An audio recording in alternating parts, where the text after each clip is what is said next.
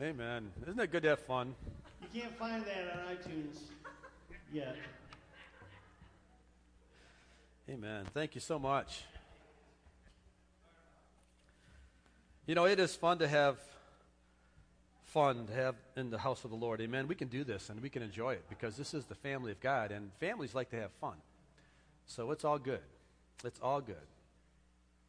This morning we're continuing on in 1 Peter, and we're getting through chapter 4. In fact, we might be done with chapter 4 today. And it's only like our 30th message in 1 Peter. So he had a lot to say, in case you didn't know it. But today we're going to talk about how God proves his love to us through maybe a way that we wouldn't like it to be proven. God proves his love through judgment. Do you know that? First of all, do you know how much God loves you? You know, I was thinking about that, and it really kind of hit me. Do you know how sometimes you have times when the words you say, and you say them so often that sometimes you don't recognize even the words that you say? And I'm thinking that God loves me. And you know, and I just can't even begin to fathom that. I can't even begin to fathom how much God loves. We say it so often that maybe we don't even appreciate what it really means. But God's love is so amazing. It truly is a mystery that we will never really truly be able to fathom. Even in eternity, even when we're with God in heaven, are we really going to be able to grasp what it means to be loved by this amazing, all-encompassing, and all-powerful God? This Father being that would look down to us and truly love us. The reason I think that maybe we have a hard time appreciating that is because sometimes love can be hidden behind the difficulties of life. Love can be hidden sometimes behind the suffering that we go through in life. Because when I truly understand God's love is all about the best for me. The best. God wants the absolute best for you and the absolute best for me. He's not happy giving us anything less than his best. That's how much he loves us. And sometimes that love is hidden because God is putting some things in our life, allowing some things to happen in our life that certainly doesn't appear to be a path towards love, because it would be a thing called suffering, because God is using the suffering to bring about the best in our life. True love is never about a cheap thrill. True love is never in it for the fleeting things in life. Love insists on doing things that will last for an eternity. Love that God loves is never based on how much you can feel in the moment versus how much he wants to give you for all eternity. And he's willing to wait for this blossom to fully come to bloom before he picks it. He is a very patient God. His love is patient. It's all enduring. It's all persevering. And he is just waiting for his pruning process to be perfected in our lives, because he wants the best in our lives, not just today, but for all eternity. Because do you know that heaven is going to be made up of only the best of people? Only the best people that have been pruned and that have been perfected by the love of God in this life are going to be in heaven. That's another concept to think about. Maybe we'll get there today, maybe not. But you know, when God takes people to heaven, he's not taking those that are not perfected by his love or perfected by his suffering or perfected by the trials of this life. He has taken only those that have come through that perfection process because he's given them the best. And the best sometimes is hidden through suffering. That's Peter's whole theme in this book of 1 Peter, is how God uses suffering and uses judgment to bring out the best in us so that we can be included with the other best people that make it to heaven. And we will find that the best people that make it to heaven are not the one that look the part or can speak the part or that have the most money or that have the biggest Bible, but the ones that truly in their heart are committed to following Jesus. Last week we talked at length about suffering for Christ. Suffering is no fun. That's why they call it suffering. It's not a party. And we don't know when it's going to end sometimes. Sometimes suffering can prolong itself and can be so dark and seemingly so hopeless. But in reality, it's life. Suffering brings life because that's what God uses to perfect us. And as we can truly understand it or try to get our arms around that aspect, we might be able to see it for what it truly is. God uses suffering to perfect us.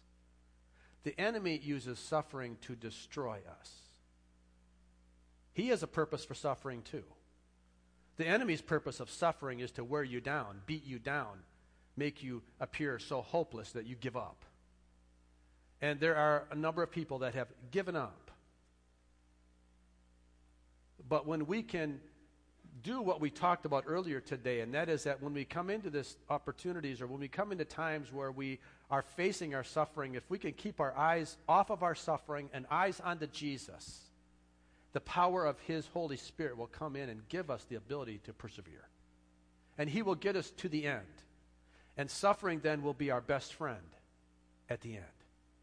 Because when I finally get to heaven and I look back in this life, it'll be a short, light, momentary trouble. That the glory of God far outweighs the suffering that this world would bring when I allow it to perfect me rather than allow the enemy to take it to destroy me.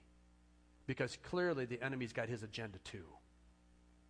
So Peter's going to talk to us today about taking us down that deep journey into judgment as to how God will use judgment as well as use his sufferings. If we do this right, we will find our life to be very rich and fulfilling. And if we do this wrong, our life will be even heavier in judgment and self-condemnation.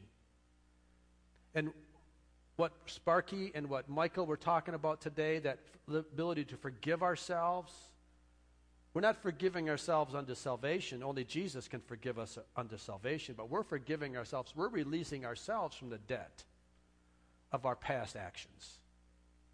So when I forgive that, when I know that Jesus is forgiving me, now I should be able to forgive myself. And when we both forgive ourselves, when Jesus forgives me and then I forgive myself, well, now we're moving down the path where God says, now I got you. That's bondage breaking.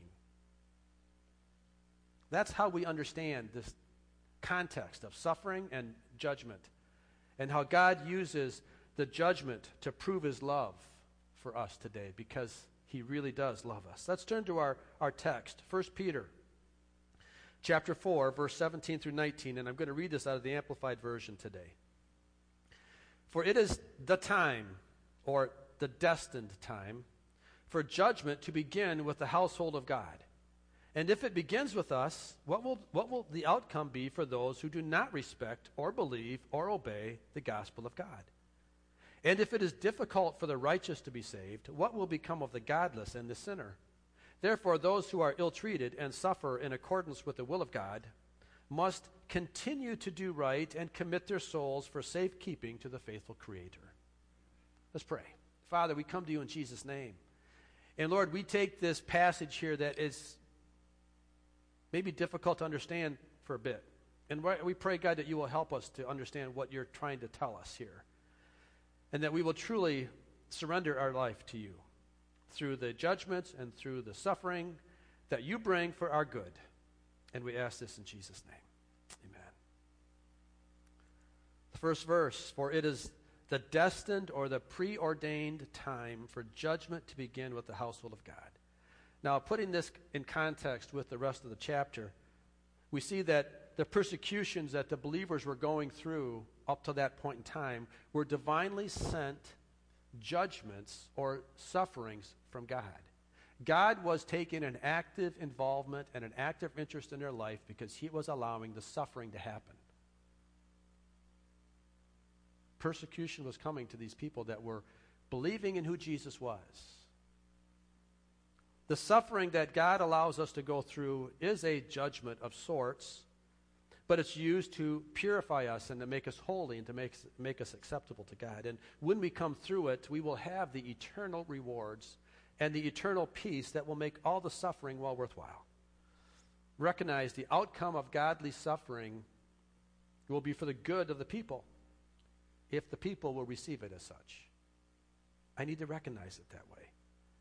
Now, Peter takes another step today by asking us as maturing Christians and perfecting Christians for us to get involved in this judgment process.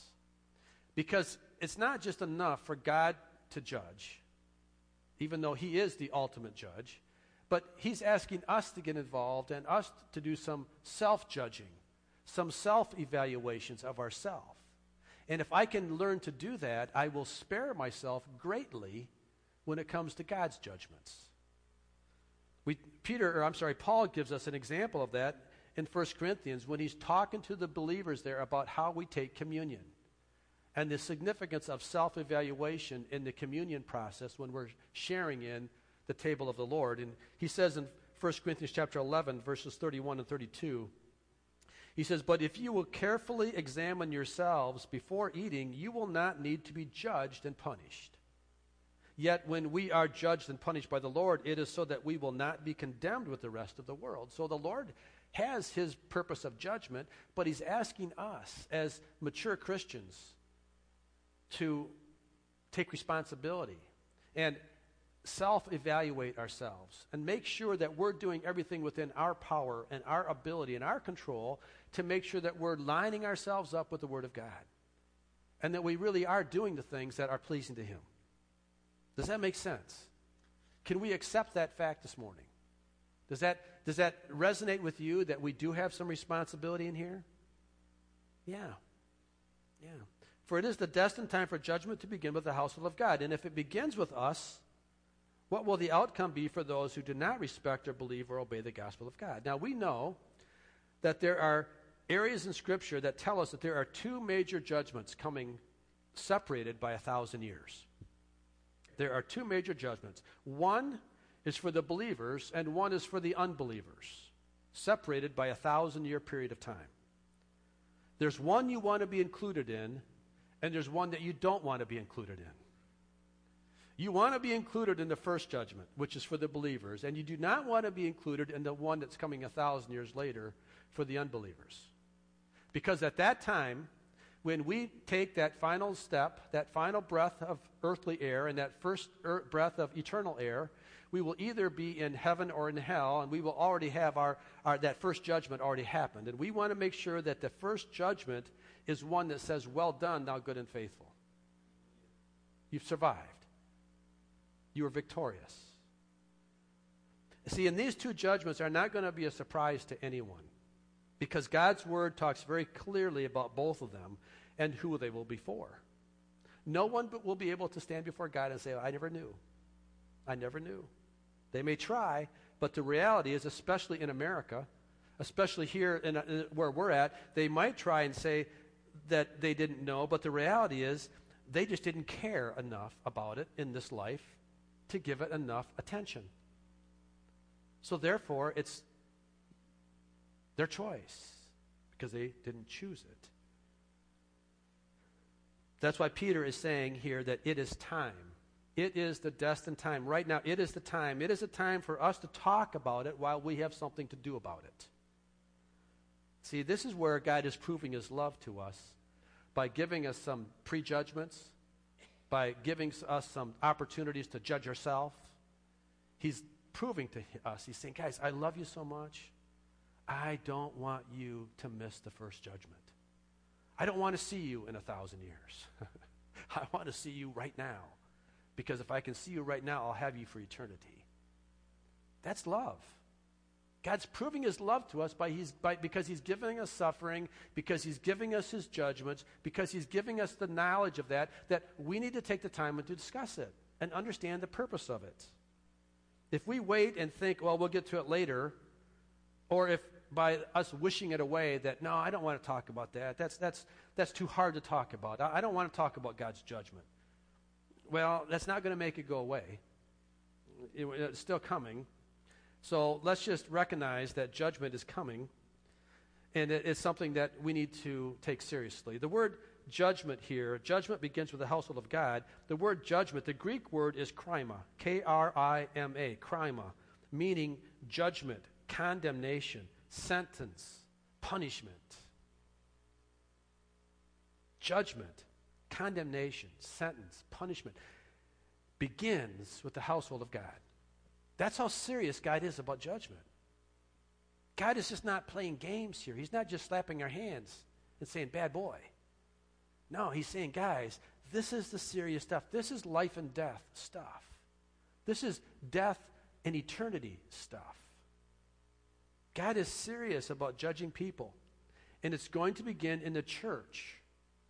It's going to begin right here in the church. All of us here that are professing to know Jesus, judgment is coming here first.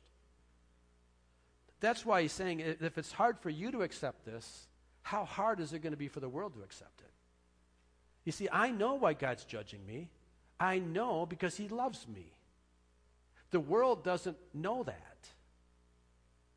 They don't have a clue why God's judging them. They just get mad at him, and they holler at him, and they scream at him, and they rebel against him, and they reject him because they don't appreciate his love. It's when we've been forgiven of great things can we appreciate the God's love even more. So the question comes to us then, if God is serious about being serious about judgment, should I be serious about judgment? Well, the question is, do you care? Do you care enough about the judgments that are coming so that you will live your life today that will give you the final and eternal outcome that you really want? Are you thinking far enough ahead? Are you putting yourself down the road a little bit, or is your eyes focused on the temporary pleasures of this world? Or how tired I am of working hard. I'm just giving up. I'm just going to lay down and take a nap. And I'm not going to think about it because it's just too hard for me to deal with. Remember, the only reason that God would warn us so strongly up front is because that he loves us so much, that he wants everyone to choose him. He wants everyone to choose him. He doesn't want anyone to fall short. And the other thing is he cannot change to compromise our situation. He cannot give in. He cannot change so that we don't have to be judged. He is who he is. God cannot compromise himself, otherwise he would not be God. So therefore, we need to recognize that it is time for us to stop twisting God's word to change it to meet our lifestyle. But it's time for us to change our lifestyle to meet God's word. The humanistic perspective is that, no, they would rather change the lifestyle of God's word. They would rather soften it. They would rather take the hardness, the judgment out of it, and just make it into a very nice, compelling Christianity, a very nice, easy gospel message. But if we do that, that's not love, because that's not what God is doing. God is God. God is sovereign. God loves us, and he's given us every opportunity for us right now to make sure that we're lining our lives up with his standards now while we have an opportunity. 2 Corinthians chapter 1, beginning at chapter 7, beginning at verse 1. It says, "Dear friends, we have these promises from God, so we should make ourselves pure, free from anything that makes our body or soul unclean. Our respect for God should make us try to be completely holy in the way we live." We have responsibility.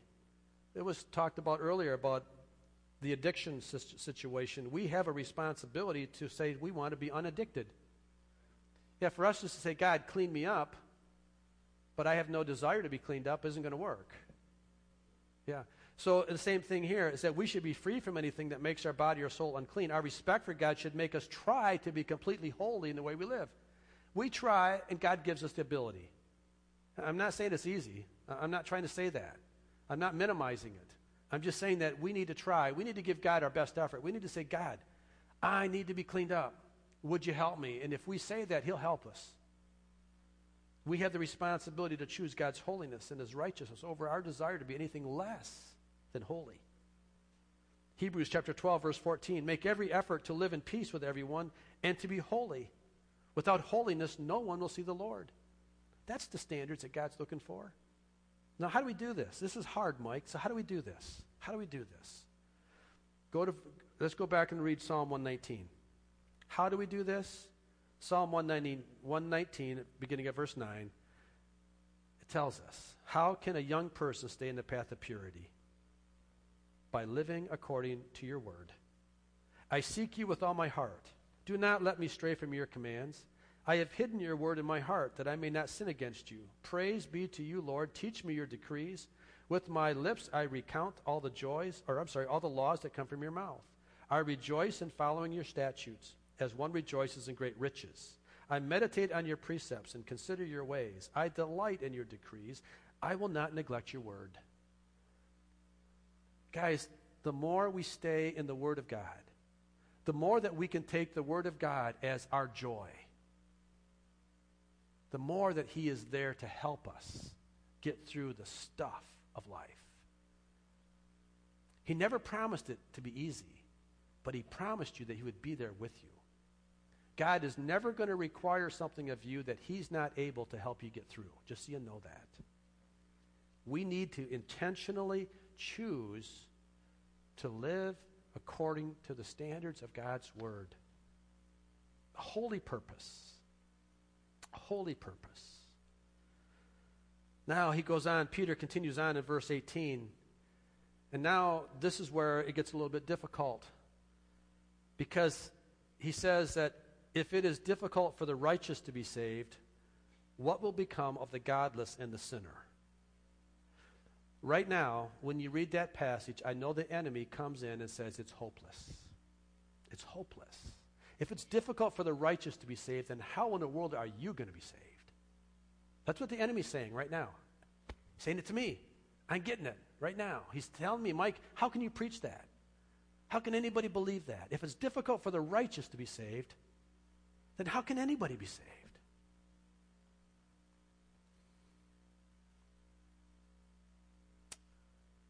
Well, God's Word is very clear. It's not about the difficulty aspect of being saved. It's about our intentionality of our desire to be saved. It's not about me doing works that save me. It's about me intentionally choosing to believe that Jesus Christ provided my path forward. It's through the blood of Christ. It's my acceptance of the sacrifice of Jesus Christ that saves me. It's my intentional purpose in living that way, no matter what happens in my life. It's not about how good I am. It's not about how often I come to church. It's not often how big my Bible is. It's not about that. It's about my intention. It's about the Lord. It's about me receiving the drawing nature of the Holy Spirit to continue to enter in and continue to be involved. It's about my choices, my priorities, about where I place myself. It's about where I put myself into that I can continue to be in His presence. And when I start listening to the lies of the enemy, he will start to isolate me. If I get to the point thinking it's too hard, I can't do this, and I start to isolate myself from other Christians or to isolate myself in the presence of God, I'm playing right into the play of the enemy, because that's where he will take me and he will pillage me. and he will destroy me. But it's when I intentionally look at my life and say, I am nothing in my own right. I am only I'm only able to live for Jesus through the power of the Holy Spirit, and I choose that. I choose that. I choose that. And just keep telling yourself what you choose. Just keep speaking to yourself positive words of encouragement. I choose Jesus Christ. I choose the blood of Christ over my life. I choose that, and I rebuke the lies of the enemy. I rebuke the pull of the enemy. I rebuke the things that will take me out of this, into the world and out of Christ. No, I choose the things of God. Philippians chapter 2, verse 12. Therefore, my dear friends, as you have always obeyed, not only in my presence, but now much more in my absence, continue to work out your salvation with fear and trembling. For it is God who works in you to will and to act in order to fulfill his good purpose. It is a cooperative effort. I choose, God works. All God's given us is the power of choice. It's our choosing. It's our intentional purpose to be in his presence. It's our intentional purpose to be obedient to him, and then he does the work. Does that make sense? Can we grasp that concept? Because the devil will tell you the opposite. That God doesn't choose you and you've got to do all the work. The devil will tell you that you're the one that's got to do the work. You're the one that's got to pick yourself up by your bootstraps. You're the one that's got to clean up yourself. You clean up your act, then God will accept you. That's not what the Bible says at all. It's totally opposite. He says, come as you are. Come as you are, ugly and broken and dirty, and I will clean you up. That's Jesus' work, to clean you up. You just come as you are. But just keep coming. Keep coming. Keep coming. Don't give up. Don't stop coming. Just keep giving in. Just keep pressing in. Just make it your intention to carry on.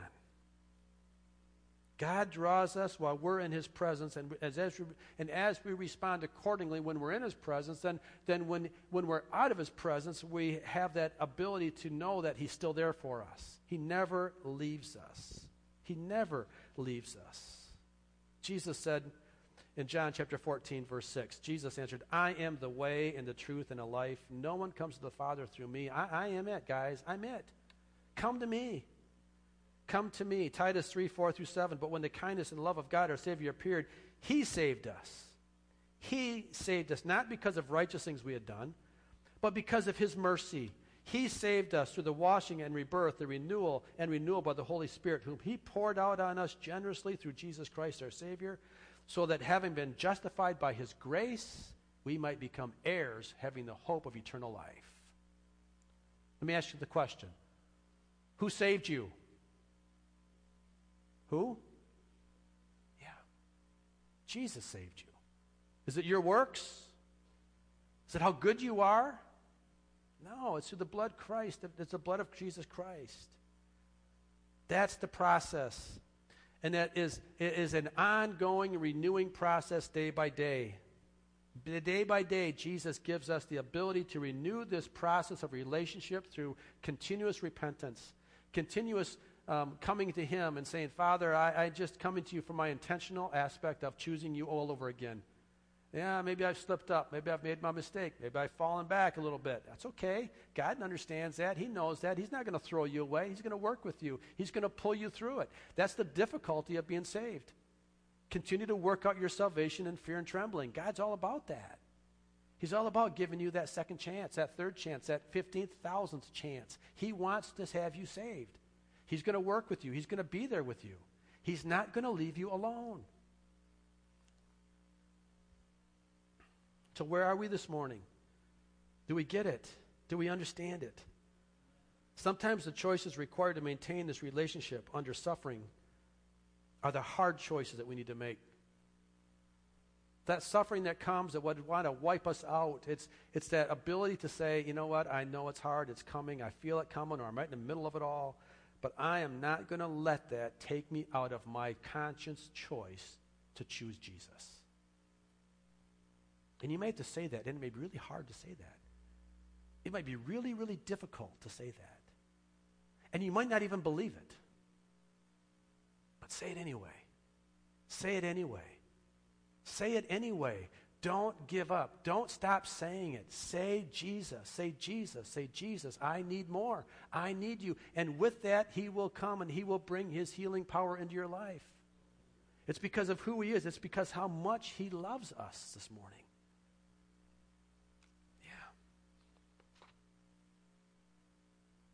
Jackie, if you'd come. Oh, Jesus.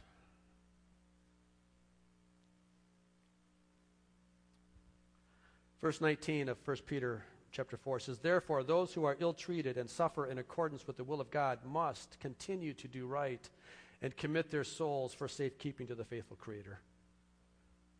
The choices are ours. But here's the deal, guys. You're not alone in the choices. That's why we come as a family. That's why we come together around you this morning. As we end the service and before we get ready to go into our fellowship next door, I want to give us an opportunity to pray one more time. I just don't ever want to stop praying in this church. I feel that is the most important thing we can do, is to offer continuous prayer for those that are hurting.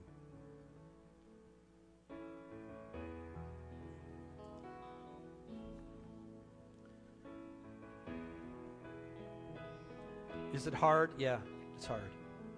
It's hard. Are you going to win? Yeah. You're going to win. Is it going to take some work? Yeah. This morning, can we pray with you this morning? First of all, if you have some sin in your life, you need to understand that God wants you to take responsibility for it. So would you close your eyes with me, please? And I know most of us here are probably fine.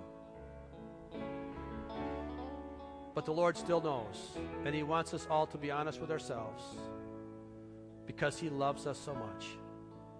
So this morning, if you have anything in your heart that you need to repent of, now is the time to do it. All eyes are closed, your head bowed, your heart asking Jesus, "Search me, O God, know my heart, test me, know my anxious thoughts. See if there's anything within me, Father, that's wicked, and lead me into the way of everlasting. Show me." This is your time right now to repent and just get that relationship with Jesus clear.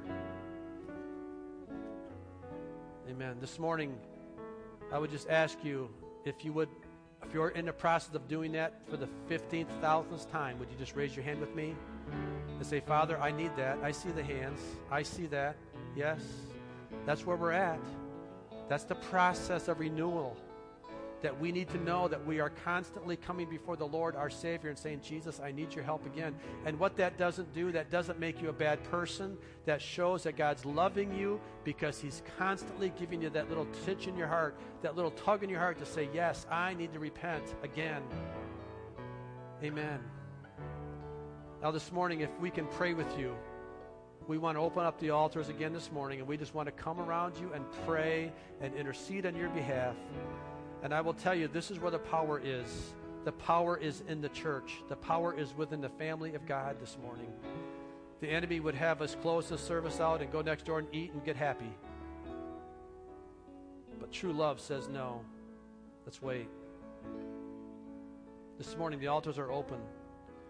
If you need to come down and just renew this relationship with Jesus, if you need prayer, if you want people to pray with you, just come down. And let us pray as Jackie leads us in this next song, in Jesus' name. Just as I am, without one plea, but that thy blood was shed for me. Could we all stand and come forward and pray? Could we all just come up and let's just come to the altar together? Come to thee, O Lamb of God, I come, I come.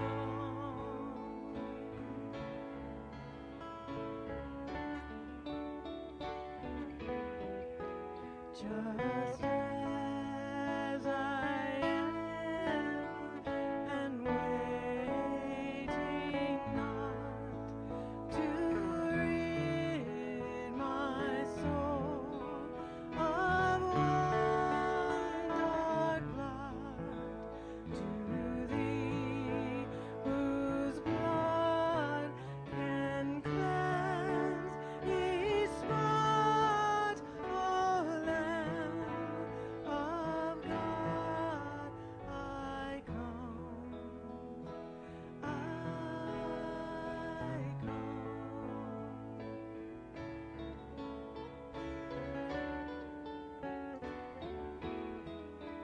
Just as I am, thou will receive, will welcome, heart and cleanse, relieve, because thy promise I believe, O Lamb of God, I come, I come.